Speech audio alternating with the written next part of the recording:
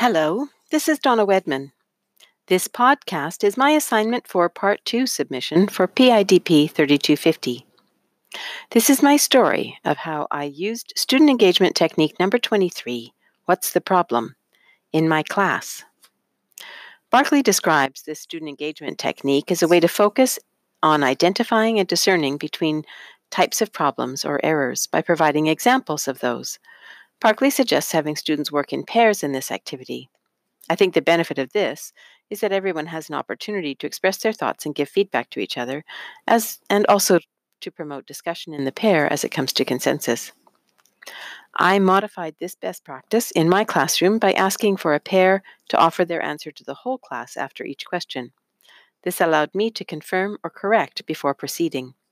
Barkley identifies giving feedback as a key part of the teacher's role.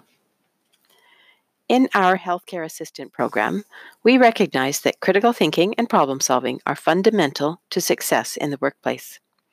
We endeavor to foster these skills in a number of ways, beginning with introducing a problem solving process in class early in the term. We use a 4-step problem solving process common in the healthcare field.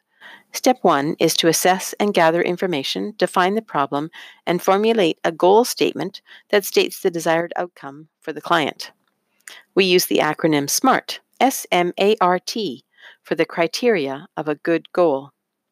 S, M, and T remind us that the goal must be specific, measurable, and have a time frame.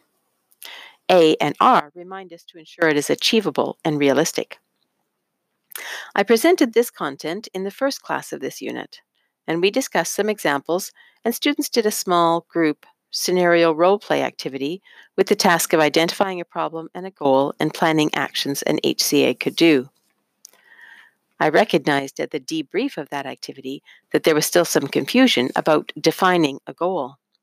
A common error is to think of a goal as, what am I going to do, rather than what is the outcome for the client. Another common challenge is how to make the goal describe a state or behavior that is measurable.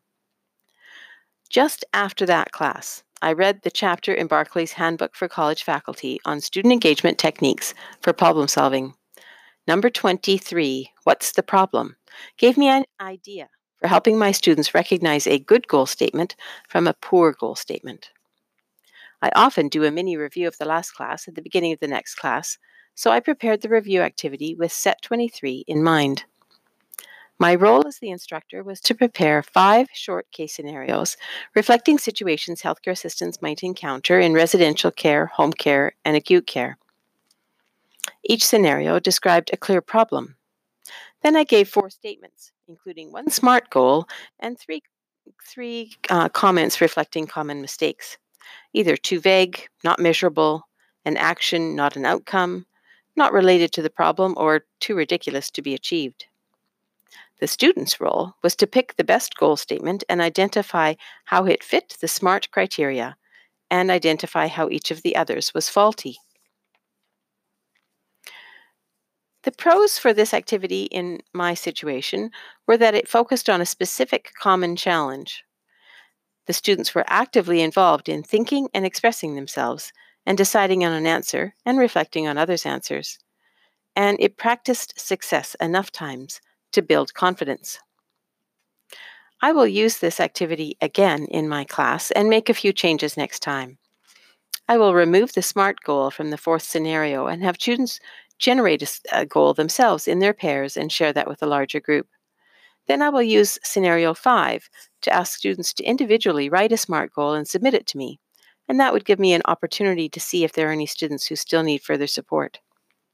I might assign this activity to be done individually the next day after the class. Barkley notes that if something is remembered 18 to 24 hours later, it has been processed into long-term memory. So that's my story of using student engagement technique number 23 with my students. Thank you for listening. I hope you are thinking about how you can apply this student engagement technique with your situation, and I welcome your feedback and comments.